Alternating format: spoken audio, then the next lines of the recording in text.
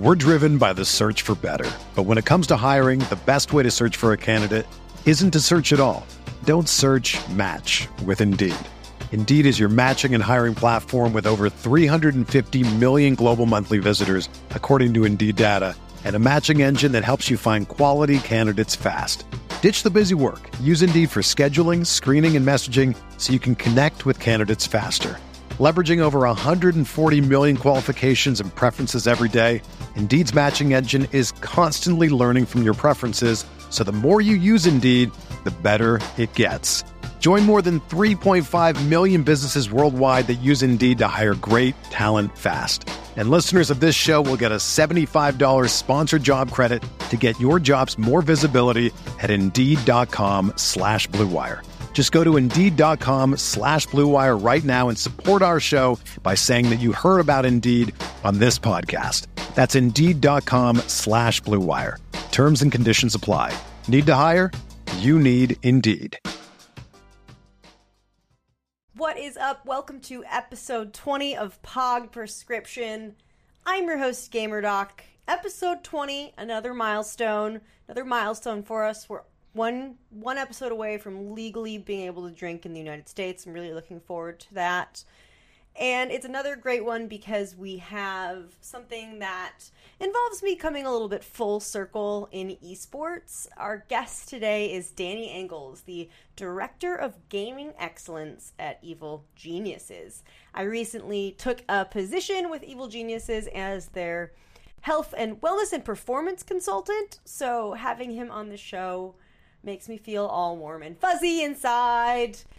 So before we get to Danny, I want to talk about something that I actually learned today. So most of the stuff that we talk about on this show, you understand, right? You understand on some point. That's the thing about consultants. We're really good at making ourselves sound smart by putting names to things that everyone already kind of understands. By putting a name to it, we seem like the expert. Look out for that trick next time you talk to a consultant. I was watching a video about Michael Phelps today, and I was watching a replay of his 2008 Beijing Olympics 200-meter butterfly run. Go take a look at it. It's really interesting because it's Michael Phelps. He's in his prime. He's the most decorated Olympian of all time. He has more Olympic medals than, I believe, 181 countries. There's not that many countries, you guys. There's not that many countries. So he's a big deal. He knows what he's doing. But what's interesting about this race is he pulls off his goggles at the end. He's won it. He's won a gold medal. And he's also earned a world record. And he's pissed. He pulls off his goggles. You can see it in his face. He's pissed. Imagine winning a gold medal and setting a world record and being upset. Now, the reason why he was upset was because he was having issues with his goggles. And his goggles filled up in this match, and he could not see for the last 75 meters, right? So only 125 meters he could see, 75 meters he couldn't see. You know what happens when I try and read a book and someone clicks a pen? Or I try and read a book and someone's chewing gum? I just completely break down, can't focus. Imagine having burning chlorinated water in your eyeballs as you're trying to do the butterfly. He set the world record like that, right? It's because he has resiliency. Another example of this was Tiger Woods. So Tiger Woods, if you watch the documentary about him, it's so good. But if you look at from when he's a very young age, when he's swinging, when he's putting, his dad's messing with him. His dad is jingling his keys in his pockets. He'd go golfing with his friends, and his dad would be talking during his backswing, and his buddies would look at his dad and be like, "What are you doing?" Like in golf, you're not supposed to talk during someone's backswing. It's very proper. We take ourselves very serious on the golf course. And he encouraged it. He's like, no. Tiger has to learn how to swing when people are messing with him. Tiger has to learn how to zone everything out when he's playing golf and only focus on the game. And if you look at Tiger Woods, he didn't break down in those situations in the early career. It didn't matter what people were saying to him. He always performed his game in his early career. Now, you talk to Michael Phelps about that, swim, that infamous swim, you ask him, you know, you could talk to Michael Phelps and ask him probably, yeah. If you look at the interviews and you ask him, they ask him, what was going through your mind? And he's like, well, it was annoying, I was upset, but I had trained for that. And the interviewers are like, well, what do you mean you had trained for that? He's like, I visualize every night what it's like to swim my race. I imagine what it's like to swim my race from my perspective. I imagine what it's like to swim my race from a spectator's perspective, from an opponent's perspective. And then I imagine what it's like if something goes wrong. If my swimsuit rips, right? If I hit some turbulence in the water from an opponent doing something stupid. If I get water in my goggles. He had practiced what would happen if he got water in his goggles hundreds and hundreds and thousands of times. So when it happened in the competition, it didn't faze him because he had been there before. And that is where confidence comes from. Confidence comes from preparation. Confidence comes from practice, right? So there's another story. I was in my Michael Phelps hole of research, and I came across an interview with his University of Michigan swim coach. And they're talking about practice and the importance of practice. And he was talking about how when he was at the Olympics, he was watching a figure skating finals. And there were two athletes who were, really the contenders for gold and silver. And the American team, the coach comes over to the girl as she's getting prepared and says, you've practiced your whole life for this. Everything you've been doing has been leading up to this moment. We've been waiting 4 years for this moment. Now's your time to go out there and shine. And I'm sure that coach was trying to be very inspirational. But think about what that just did to that person. Oh my God, I've been spending my whole life for this moment right here that's coming up. And everything rides on this moment, and I need to perform the very, very best I can, or it's all for nothing. When you focus on outcomes, you lose confidence in the process, right? Because when you focus on outcomes, a lot of things that are outside of your variable, outside of your control, you can't address those. What happens if the judge doesn't like you?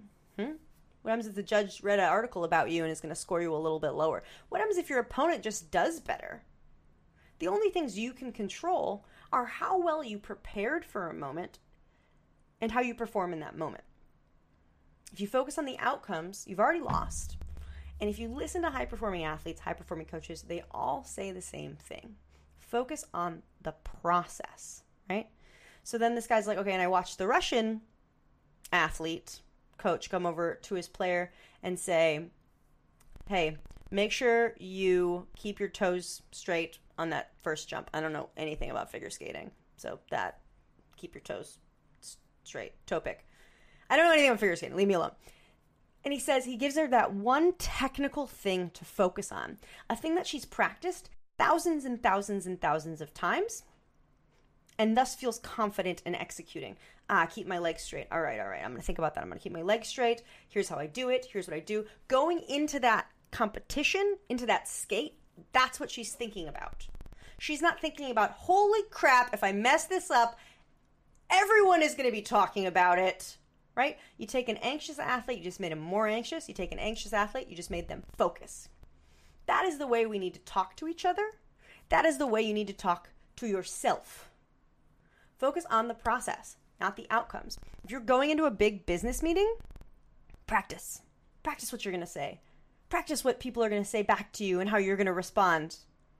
And when you go into that meeting, say, okay, I really need to focus on making eye contact and not using filler words like and because those make me sound stupid, right? Think about the things that you need to focus on and be confident in your preparation. Because if you're confident in your preparation, in your practice, no one can take that away from you. Nothing is going to change. It doesn't matter if you're playing me in League of Legends or Faker. The way you play shouldn't change. The way you play is going to be directly impacted by how good you are at the game based on how well you've practiced. And that is what we need to bring to gaming, right?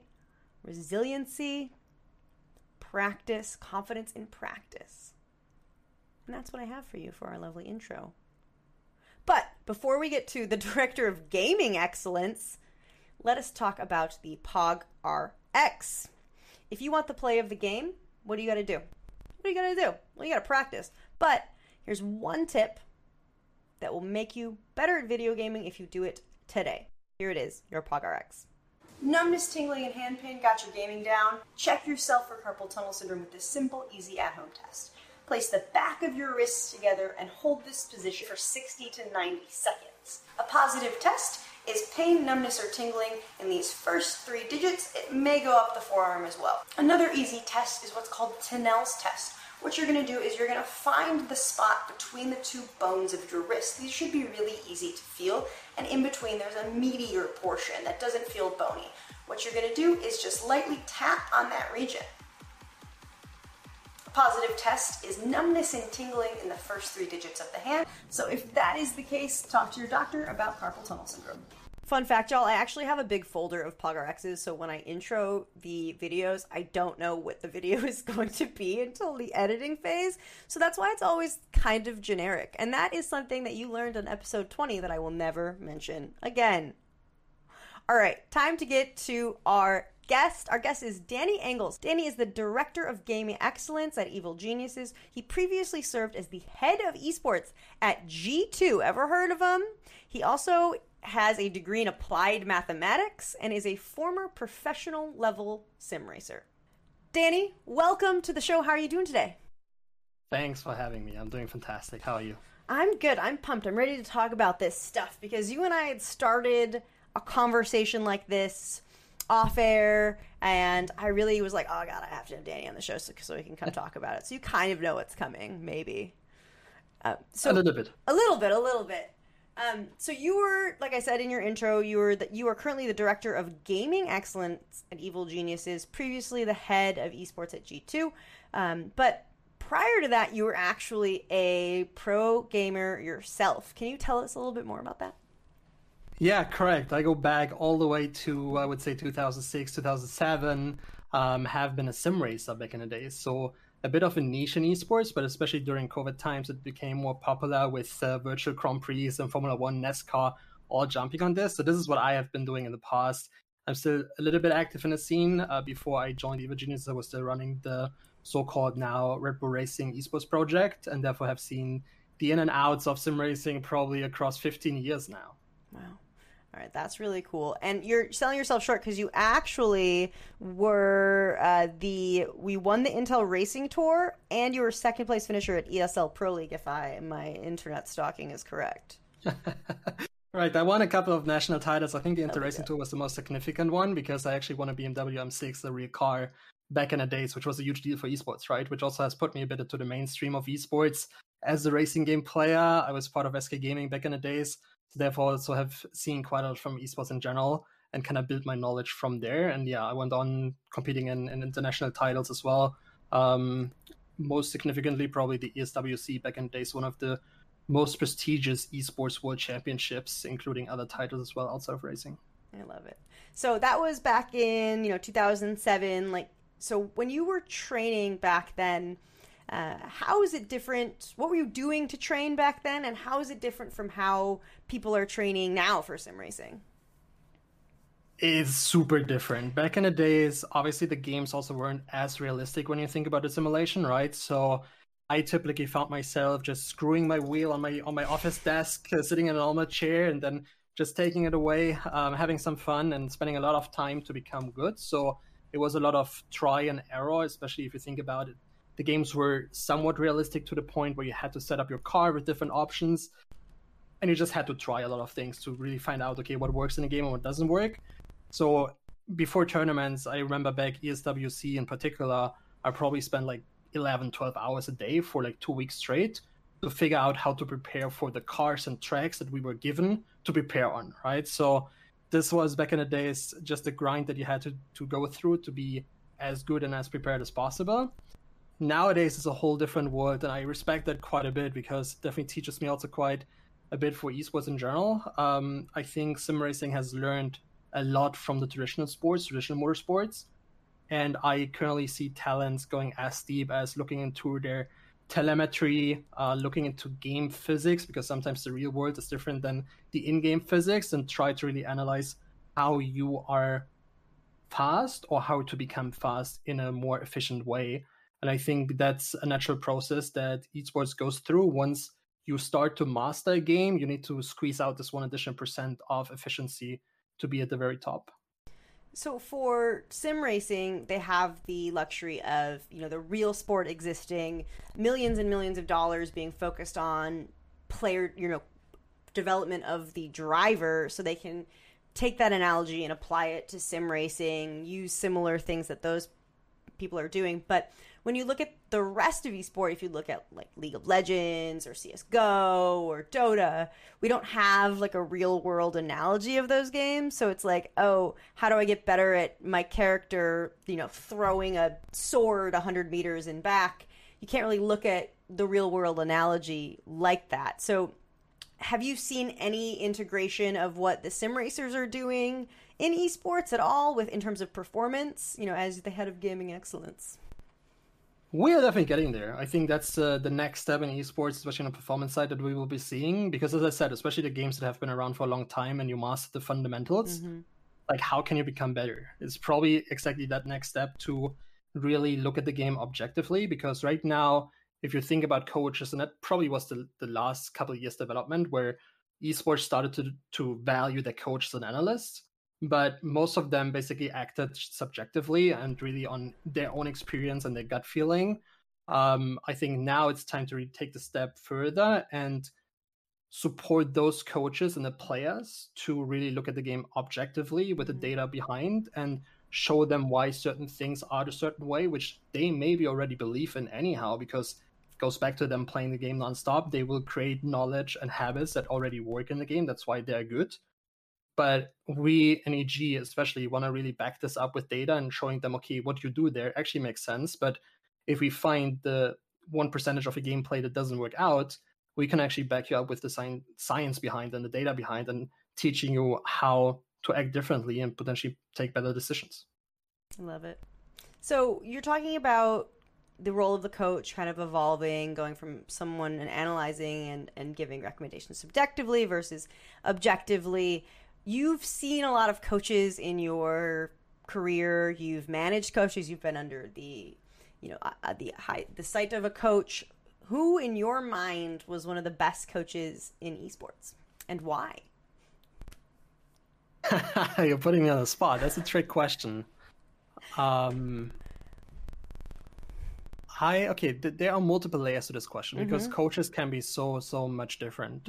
I think I highly respect Grabs as a coach in League of Legends, because he has been put in a tough spot where he had a super team basically with players that probably understood the game better than he did, but his role was still impactful because someone still has to control this group of 5 intelligent players and really steer them into one direction, right? Yeah. So that's definitely a skill set that a coach has to have and also needs to have moving forward, even if we look deep into data, because sometimes you also have to trust your players over one thing or the other. It's not all about data. You have to take decisions holistically.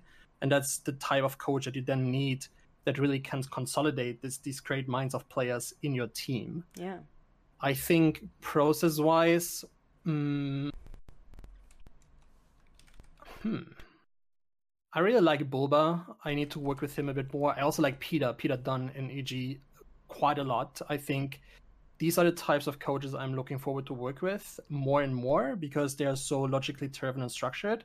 And there's also the Valence from former Counter-Strike coach, now head of data science in EG, falls in as well, because they all help us driving forward this innovation of not only being the coach that is a cheerleader behind the team, keeping the motivation up and steering conversation and helping subjectively. It's also this innovation of actually driving this objectively. And this is where we need the input from the coaches and the help to develop this. And I think as esport develops and more support services get put into organizations, 10 years ago, the coach was the analyst and the assistant coach and the performance coach and sometimes the director of gaming. And now we're kind of specializing our roles a little bit more, and we're seeing the role of the coach evolve. And I think that in esport has been overlooked by some teams and some organizations, where they do need to be able to motivate and guide the team, right? Like you said, that the players might know the game better than the coach, but that's okay. If you look at the great coaches in traditional sports, they're the ones who can have people find their purpose and work together towards the same goal, but then also take feedback that is objective, scientifically driven from everyone around them, and steer people in that direction as well. I feel like it's just such a fine little balance, but it's people like you who have a mathematics background and a personal background are able to kind of bring those fields together, I feel like. Yeah, we totally have to acknowledge the fact how much data we have to process in esports, right? It's then also tying me back to sim racing. Sim racing is pretty straightforward. You don't have these patches every 2 weeks or regularly that actually changes the game fundamentally, and that allows you to look deeper into the deep end of the game, so to say, right? So that's definitely a challenge in itself. If the game refreshes every 2 weeks, the work you put in on the data side might be redundant at that point. But that's also then finding the right process. And as you said, I think coaches right now are heavily focused on a macro aspect of the game, trying to put the 5 players, if it's a 5-man or women roster, together into one direction. But I think we overlook the impact what it could have really working individually with the athletes as well, and spending time one-on-one, really focusing on developing the weaknesses of these pro athletes, because I still believe even the best of the best can still be improved at this point in time. And they just need to support from the outside. They can also only do so much, and we obviously want to have them focus on the game as much as they can. So the more we can actually support them, the better the support staff will have an impact on the team.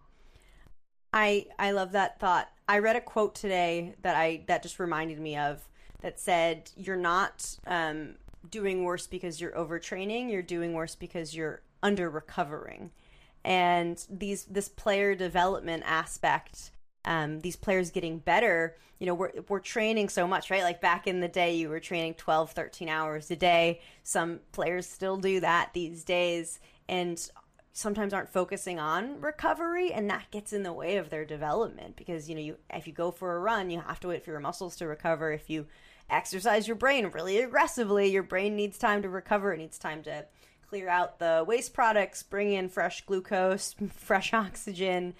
So like having player development is just so complicated. It's so intricate and complicated. And like you said, one thing might make them 1%, 0.1% better, but that's what's going to put them ahead of their competition, right? Because everyone's so good at gaming right now. I absolutely agree. And I think of Counter-Strike immediately with a circuit where you travel 200 plus days a year. Yeah. You need to manage the energy. Yeah. That's a simple fact. You want to peak during the majors, so potentially sacrifice a little bit in practice and preparation for the one tournament to really then have the focus on when you want to achieve the greatest things with your team. So speaking of the travel associated with Counter-Strike, at what point does it become, like right now it's the player's problem and it's the organization's problem because they're the ones having to coordinate travel and blah, blah, blah, blah. But what point does it go to the developer where it says, hey, maybe traveling 240 something days a year isn't healthy, like isn't good for the scene in general? Do you think that's ever going to be a thing that happens, or am I just like wishing the best? Really heading in that direction. I think it's worth clarifying in Counter-Strike that it's not the developer or the publisher working with us, because we have additional tournament organizers that basically work with us. In this case, ESL and Plus, that EG is partner team of. And we already are in active conversations to see how we can create continental swings, for example, where you have a whole quarter just in North America, so you don't travel back and forth between Europe and North America. But you can imagine it's a challenge, because at the end of the day, ESL is trying to run a business, Blast is trying to run a business, they're competitors ultimately. But I still appreciate everyone's effort to make this a more holistic circuit and really get the most out of this, because we are only stronger the more we work together. Yeah. And we are still in the early stage of esports, right? If we want to grow this further, then we need to establish this foundation to make it even more successful. So yeah, it's going in the direction, but it will definitely take more time. And it goes back to also learning how teams then learn and work with it, right? Like everyone still is in the process of actually understanding how training that circuit is on a player, how we fight burnout, how we support players mentally and on the development side, how we also allow ourselves to develop talents in such an environment, because you can't simply slot them into tier one scene. So there's a whole different level of structure behind that as well that also needs to be considered. I think sometimes even I forget that. Sometimes that we're in the early stage of esport, we see what's going on right now, and I just want it to be somewhere else. And I'm like, let's push it forward. But it's so. If you look at early hockey, right, like some of the earliest televised hockey, it looks nothing like it looks today. The goalies had no masks on, which I'm sure would have been bad for you. The rules were different. There's been such a development of the game of hockey over the years, and obviously esport is going to have that same kind of development as well. But when you're in it's sometimes hard to think about that. Or am I the only one? Because it's just I want the fields to progress and do everything, but sometimes it's nice to just sit back and be like, oh, we're in our infancy right now, and we're figuring things out, and we get to figure this out together. That's what's so cool about being in this industry. Yeah, we're definitely shaping where esports is heading to 100%. And that's what I'm so excited about in EVA Genius, because you just mentioned, like, I came over from G2 Esports, a great place to be in as a head of esports, but EG excites me so much because we have this long-term vision of really building something that no one, at least my feeling right now, no one truly thinks about with the player development, and looking deeper into the game to really have this foundation set up 5-10 years down the line, hopefully earlier, so that we can see the success, obviously.